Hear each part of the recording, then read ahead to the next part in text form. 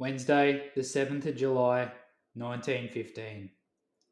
After lying in Madras Harbour for half a day, we left this morning 5:30, sailing due south through the archipelago 2:30 p.m.